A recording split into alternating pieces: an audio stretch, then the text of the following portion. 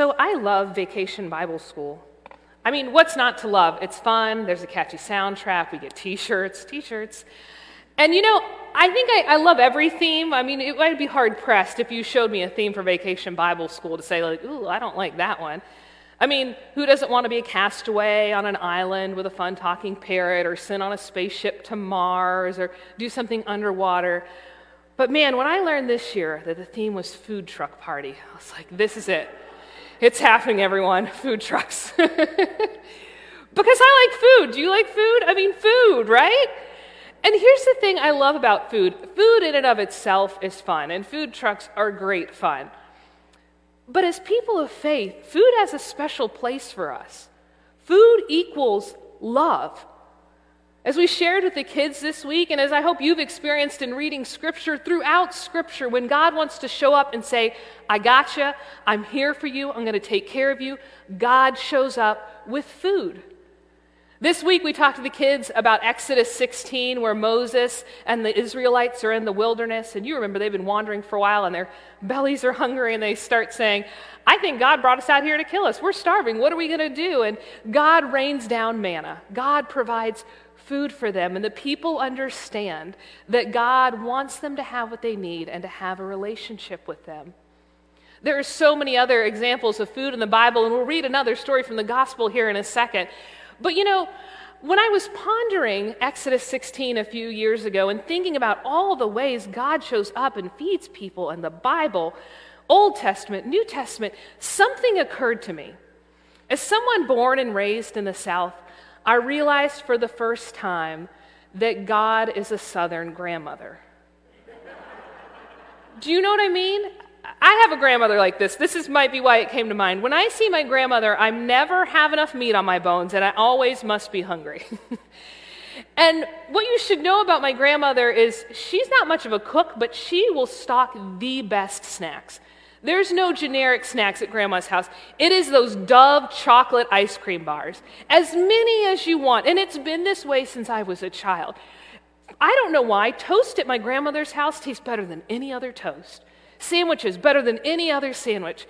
And I've noticed with my own children, as my mother has become a grandmother, she has the same thing. My kids go to her house and it's just like, here is all the food. Eat as many cookies as you want. It's just this buffet of love and food. Now, if I'm being honest, and because it's Father's Day, it's not just women or mothers who do this. If you ask my children how they know their father loves them, the first thing they will say is, he cooks for us, because he does. If you ask them if their mother cooks, they will say no. And in fact, when Dalton travels occasionally, my kids' first question to me is, what are we going to eat? How are we going to eat? Because they know that the food and the love in our house is specifically related to their father, who makes some great barbecue because he's a Memphis boy. But this is true for all of us, right? We can think of someone in our lives where you could just conjure up the vision of the food they made. Maybe it was a grandparent's butter beans or a favorite pound cake. And it's not just that it tasted delicious, but something about when you ate it. You knew the hours it took to prepare it, and you knew that they made it just for you. We know about love and food in the church too, don't we? I know there are people in here who make delicious food, who make food when someone is recovering from a surgery or has experienced a loss or welcomed a new baby, and you show up with this banquet for a person in need. Maybe you've been a recipient of that. I have never felt more loved than when people bring me food. It's just like this humbling experience of, wow, you thought about me. Like you cared enough about me to think that you would bring me food so that I didn't have to worry about this. And I know that it's just food and we eat it 3 times a day, and it shouldn't be a big deal, but somehow in that moment, in the giving and the sharing of food, it becomes something more. And I think that's what happens in Scripture. Food becomes something more than what it is. It becomes a sign of who God is and who God calls us to be. And so this morning we are going to hear a story out of Scripture that was shared with our kids this week at Vacation Bible School. It's probably going to sound very familiar to you, but I want you to listen to this specific version out of John. This is the story of the feeding of the 5,000. It comes from John 6, and we're going to read verses 1 through 13. So hear now God's word for us today. After this, Jesus went across the sea, the Galilee Sea, that is the Tiberias Sea. A large crowd followed him because they had seen the miraculous signs he had done among the sick. Jesus went up a mountain and sat there with his disciples. It was nearly time for Passover, the Jewish festival. Jesus looked up and saw the large crowd coming toward him. He asked Philip, "Where will we buy food for these people?" Jesus said this to test him, for he already knew what he was going to do. Philip replied, "More than half a year's salary worth of food wouldn't be enough for each person to even have a little bit." One of his disciples, Andrew, Simon Peter's brother, said, "A youth here has 5 barley loaves and 2 fish, but what good is it for a crowd like this?" Jesus said, "Have the people sit down." There was plenty of grass there. They sat down, about 5,000 of them. Then Jesus took the bread. When he had given thanks, he distributed it to those who were sitting there. He did the same with the fish, each getting as much as they wanted. When they had plenty to eat, he said to his disciples, "Gather up the leftover pieces so that nothing will be wasted." So they gathered them and filled 12 baskets with the pieces of the 5 barley loaves that had been left over by those who had eaten. This is the word of God for us, the people of God. Thanks be to God. There's something interesting about this particular miracle. It's not often that all 4 gospel writers record the same story. More often in the Bible, we might see a parable or a healing story in 2 or maybe 3 of the Gospels. But I believe, with the exception of the resurrection, which of course appears in all 4 Gospels, this is the only miracle that all 4 Gospel writers recorded. Now, when something like that happens, a light bulb goes off for me, maybe it goes off for you, that says, man, we should pay attention. Because when these 4 different writers were thinking about how they wanted to make sure that everyone knew the story of who God was in Jesus Christ, his Son, and the story of who we are called to be as followers of Jesus Christ, they all said, we have to include this miracle. We have to tell people about the feeding of the 5,000. What's interesting is that every gospel adds its own little flavor to it, right? And as you might know, John is always the one who's a little bit different than the others. Partially because his gospel was recorded a little bit later, and there are some other variables that scholars will talk about. But generally, John's gospel is a little bit different than the other ones. And it's no different here. In Matthew, Mark, and Luke, when they tell the story of the feeding of the 5,000, it says that it had come to a later part of the day. We can imagine it's getting close to supper time. And that the disciples are the ones who come to Jesus, and they say to Jesus, it's getting late in the day. It might be a good idea if we sent these people to find lodging and food in a nearby town, because we assume there was nothing there where Jesus was. Another detail that's unique to John's gospel, that's different from Matthew, Mark, and Luke, is that in Matthew, Mark, and Luke's gospels, when it comes time to find the food, those 5 barley loaves and 2 fish to feed everyone with, in Matthew, Mark, and Luke's gospels, the bread and the fish come from the disciples. In my head, I'm picturing, they have some satchel, and the disciples are like, we have these, and Jesus goes, great, let's feed the crowd. But did you hear in John's gospel, it's a little bit different. It's not the disciples who bring the food forward. And so if this is a story of a miraculous feeding that tells us something about who God is in Jesus Christ and who we're called to be as followers of Jesus, what do these different details mean? I mean, what does it mean that it has this wonderful aside where Jesus asked Philip, what are we going to do to feed all these people? And then you kind of get this note to the side. They break the 4th wall and they say, this is just a test. Jesus knows what's going to happen. Don't worry. right? What does that mean? Why did the writer of John's gospel put it that way? Well, if we really wanted to get out to Father's Day lunch pretty quickly today, I would tell you the truth, which is I don't know for certain, right? I don't know for certain. But that's not the whole story, is it? This week in Vacation Bible School, Pastor and Eric and I got to have the really fun job of telling the Bible stories to the kids. I have to tell you that I did not do any early childhood education. My own children could probably name a whole litany of ways that I don't do it right, right? But once a year, I put on my hat and I try to have fun with the kids and tell Bible stories because I have fun with it.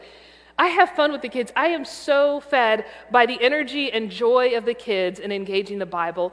And I think what it is for me is that as an adult, I forget a lot of times how to play in the Bible. I went to school where I had to read the Bible as an assignment, which is its own peculiar thing, and all of these books about the shoulds and everyone who's looked at all and it can kind of seem very daunting.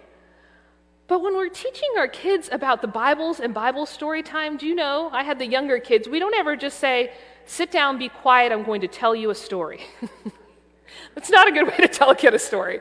Instead, what we say, what's in the curriculum are things like, we're going to listen to a story, and every time you hear me say a body part, I want you to point to it. So in the first story, I said something like, my feet are tired, and all the kids point to their feet, and you point to your ears, and you point to your eyes, and you try to be in the story. You act it out. You play with the story. You ask it questions. You pretend like you are the disciple. And you find that suddenly when you do all of this, you realize something you had never realized about God's Word before. That's why it is the living Word, because we can approach it over and over again in different ways and hear something new, even if we've heard it a million times. And so that's a gift I get from Vacation Bible School Week, that I get to experience these stories with the children in a new way. And as the children ask questions, they will ask things, I will be like, man, I have never thought about that. So I thought today, instead of standing here and telling you that I know exactly why the writer of John wrote exactly what the writer of John wrote, maybe we would play a little bit with the scripture and ask it questions and think about why it might be the way it is. I mean, there has to be something in this story, right? Were you listening when Jesus says, how are we going to feed all these people? I don't know why when I read this, Jesus does that. I don't know. But I just imagine Jesus is like, there are 5,000 plus people, and we need to feed them. What are we going to do, guys? And the disciples, you could imagine being the disciple. If someone turned to me and said I had to feed my kids, let alone 5,000 people, I would be like, oh. And what did the disciples do? Oh, this is so human. They say, like, I don't have enough money to do that. A whole year's worth of my wages wouldn't even give everyone just a little bit. Right? That's what Philip says. Andrew says, hey, there's a kid that has some lunch, as though he's going to go steal that kid's lunch, right? He says, hey, that kid has some lunch. And then he says, but even that's not enough. Can you picture yourself feeling that way? Man, I can. If you came to me and you said, Stacy, your job for today is to solve world hunger, I would begin to list for you the list of ways I cannot possibly, as one person, solve the problem of world hunger, though I believe it is something that needs to be solved. Right? When we see these big things in front of us that seem impossible, notice it said seem impossible, our first knee-jerk reaction is to name all the ways we can't do it. Too many people are hungry. My salary, if I gave all of it away, still wouldn't cover enough to give anyone on this earth nearly what they need to live, and then they'd just be hungry tomorrow. Sometimes we point to other people and say, you know who should do this? Bill Gates should do this, right? We look for the other obvious person to take on the challenge. But man, did you hear in this story when the disciples, who were being tested by Jesus, right? Remember that. Jesus knows that he's going to get everyone fed. They're being tested by Jesus. He's seeing what they're going to do. They go, we don't know what to do. And Jesus says, we're going to make this work. This seems impossible, but bring me the bread and the fish, and we will bless it, and there will be enough. And there was. What do we make about this detail in the story that there's a young boy that is in possession of the fish and the barley loaves? I jokingly said it sounds like Andrew's going to steal his lunch. It really does. You could read it in that way. More often, when we read this, we picture the child's generosity, right? That the child offered, and I imagine that probably was true. Andrew may have said, "May I please have some of your lunch?" And the child willingly gave, right?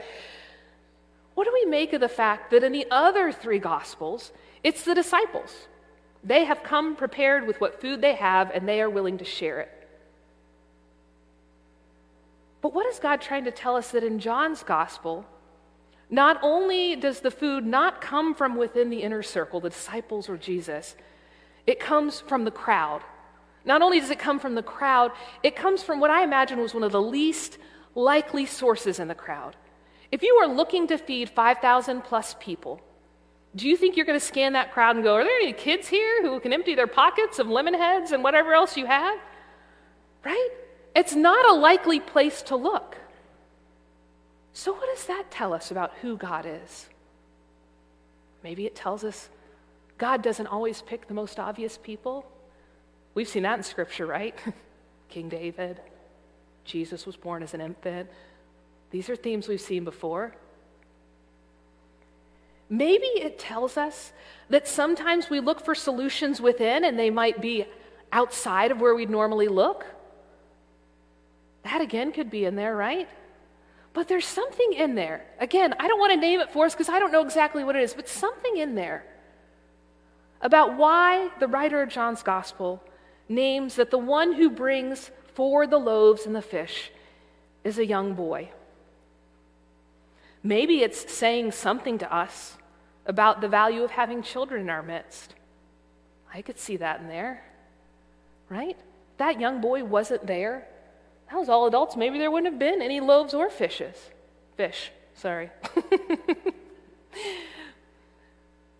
Maybe it tells us something about having children as valuable, contributing parts of our family of faith. All these people here in pink shirts, I think you could each testify to a moment this week where there was a child who ministered to you. I had one child, one day we gave them a pipe cleaner. A chenille stem is what they called it in the book. I had to look that one up, a pipe cleaner. And I said to them, as we were reading the story of Elijah and the widow and the endless flour and oil, you have one pipe cleaner. You can make anything you want, but you can only have one pipe cleaner. And of course, immediately they're going, "If I had two, if I could just borrow yours." No, you only have one. Now, we talked about how sometimes when we just have a little, that's when creativity comes in. God works within us, and we can make something great. I got to tell you, they made the most amazing things. I don't think any class made the same things out of theirs. But one little girl at the end of that lesson came up to me. It was a lesson about sharing, because the widow shares the last little bit she has with Elijah. And she gave me her little snail she had made. It's on my desk. And she said, "I want you to have this." Wow. I wouldn't have experienced that. Right? If I wasn't at Vacation Bible School, if that child wasn't in my midst, I wouldn't have felt God's love in that way. You know, there's another part of this story that occurs in all four Gospels, but I think is really important. Partially because anytime in Scripture they give us a number, like a real number, it's always like a, "Pay attention, this means something." And then we all have to go through trying to figure out what it means. But do you notice they have that little bit of food? They share what they have. Jesus blesses it and gives it out. Everyone, it says, takes what they need to be full. They all take enough. No one is getting an eensy-beensy bit and is going hungry. Everyone takes what they need to be full. And afterwards, Jesus says to the disciples, "Don't let anything go to waste. Go and bring me the leftovers." Do you remember how many baskets of leftovers came back? 12. 12. That's a number we could do something with, right? There were 12 disciples. Maybe that's it. So Jesus feeds everyone. There are 12 baskets left over. And what it doesn't say, this is where I like to have my imagination hat on, is what happens to the 12 baskets. We know Jesus doesn't want them to be wasted, so I'm imagining they get used. I don't know, there's a part of me that imagines, what if those 12 baskets, the same numbers as the disciples, are taken out to feed more people? What does that tell us about God and who we are? God feeds everyone. There is plenty and more than enough to go out and continue to feed other people. You know, this week, every day when we gathered, we had our kids memorize our Bible verse. It's on the back of my t-shirt, but you can also see it here. Give us this day our daily bread. And then every day we added on a daily special. Again, remember food trucks, it's a food theme. So our main course was give us this day our daily bread. And all the kids memorized that. And then each day we added a special. God is great. God is good. Let us thank God for our food. By God's hands we all are fed. Give us, Lord, our daily bread. You ever heard those words put together before? That's like the earliest blessing I learned as a kid. I think it was that, now I lay me down to sleep, and occasionally, that now I lay me down to sleep was for bedtime. And then occasionally at dinner, we'd sing Johnny Appleseed, because my mom loved it. But most often we'd say that prayer. I've said it my whole life, and there are some days I can say it and just say it. You know what I mean? Like I could say it in my sleep. But I was thinking about it this week as we were teaching it to our kids, and I was thinking about it in relationship to this scripture, because when we read together John 6, we said together, by God's hands we all are fed. And I was like, man, I thought this was just like a kid's prayer. This is a really countercultural prayer. Have you ever thought about that?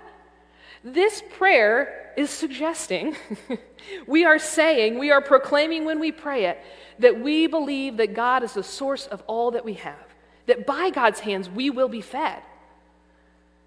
Man, that means something. You know what it means for me as a control freak? I'm not in control. I think I'm in control. I like to put my input in about what we eat on any given day. But if God is the source of all that we have, it's not for us to hoard or to hold on to or to keep or decide who gets fed and who doesn't get fed. This is God's food. And God's food is meant to be shared. As we told the kids, those Israelites that hoarded too much manna the next day woke up and found it was full of worms, right? When we say that by God's hands we are fed, it means that we trust God to give us just what we need. Because if we get just what we need, that means there will be enough for every person to be fed. You know what else it means when we pray this? And this is kind of crazy to me. If we say that we thank God for our food and that it's by God's hands that we are fed, it means that the food that nourishes our bodies and every hand that has touched it, from the person who planted the seed, to the farmer who harvested it, to the driver who drove the truck of produce, to our local grocery store, to the person who put it on the shelf, to the person who checked us out, to the person who prepares it, whether it's at home or a restaurant, are for us the hands of God, because they are an integral part of bringing the food to our table. In Bible school, when we shared this verse, we asked the kids, what do God's hands look like? That's a fun question, right? Are they huge? Are they small? Are they glow? Are they... And we tell the kids to do this. We told the kids to do this. Can you do this? Just hold up your hands. You can, however high you feel comfortable. You might want to hold it down here, right? And we ask them to look around. Can you look around? You see other people also have hands? And we told them that these are God's hands. These are God's hands. When these hands are at work, sharing, serving, caring, these are God's hands. Because by God's hands we are fed. When God feeds us, we feed others. When we are filled up on the goodness of God, we want to share that goodness with other people. And that's the amazing thing about food, isn't it? I don't know that I've met many people who would say that food's really complicated. It can be, I'm sure. I'm looking at some people who I know can cook who can tell me about a complicated meal. But food is food, right? It's simple nourishment for our bodies. But it's so much more, isn't it? Food is something we share with other people. I don't know about you, I hate eating alone. I really do. It's a weird thing I have. Even though I have small kids in my life and my husband has offered, like, go to a restaurant, sit by yourself, eat by yourself, I do not like it. I feel like food is something we share. We do it together. We gather around it. Food is something that builds us up. Ideally, if it's real good food, like something that someone we loved cooked for us, our favorite, whatever it is, it makes us happy. There is nothing happier than when you eat a really good piece of pound cake, at least not in my... Becky Craven's pound cake, whoo, I could just dance around the sanctuary.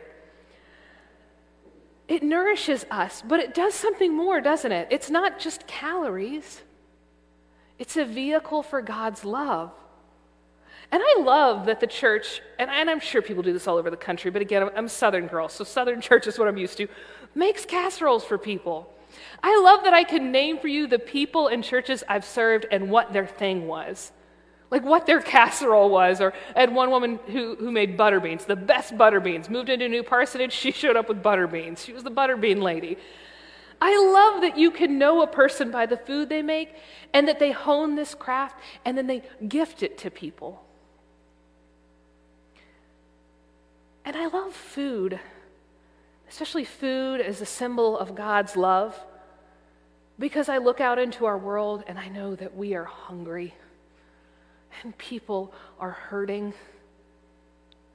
And it can be so complicated to think how we can fix it all. I mean, just this week I was on Facebook. My mentor, someone who brought me into ministry, was sharing that he serves a Methodist church in Birmingham, and their Episcopal sister church had experienced a shooting. People had been killed. I thought, I don't know how to fix that. I don't know how to fix that. But that's one of those places where we could show up with some food, with some presence, with some love. And the thing about food is you can set a meal on the table and you don't have to say anything. It's been said. I love you and I want to make sure you have what you need. This is a big problem and I don't want you to walk through it alone. The world is hungry. Physically hungry, spiritually hungry. And there are things ahead of us that are huge, generational, feel impossible. And yet, I remember this story of the feeding of the 5,000. I think about how it's in all four Gospels, so it must be telling me something. I look at our hungry world and I imagine that Jesus looks out across that crowd and looks at us and says, how are we going to feed them? And I confess that in my soul, the first thing I want to say is, I don't have enough money to do that.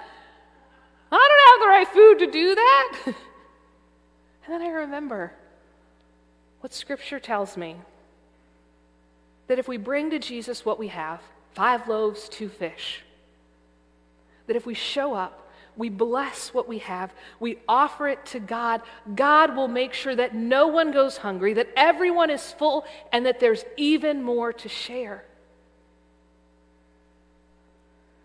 And so it may sound simple, but what would it mean if we lived a life that really believed that by God's hands we all are fed? By God's hands we all are fed. By God's hands we all are fed.